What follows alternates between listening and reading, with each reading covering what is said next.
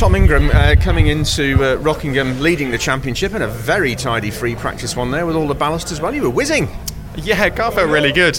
Felt really, really good actually. So yeah, with a 75, it's almost good to see that we're on the same sort of qualifying pace as last year. So yeah, the car's good. We know that the pace is obviously going to come right the way down, but we should, as long as we kind of keep going with this, I think we should put ourselves in a good mix for qualifying.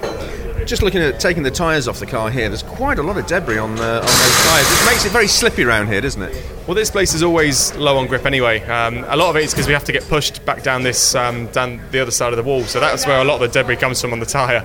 But it is naturally a very low grip circuit, and especially in the wet you really start to notice it, so that'll make tomorrow interesting.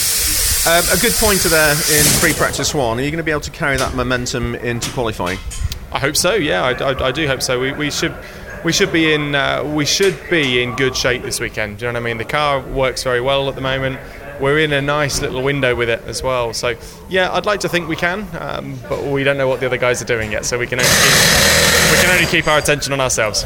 Rockingham, obviously being a circuit that's got the banking corners and then the technical infield, often sorts out the men from the boys here, doesn't it? Are you hopeful of going away this weekend still leading?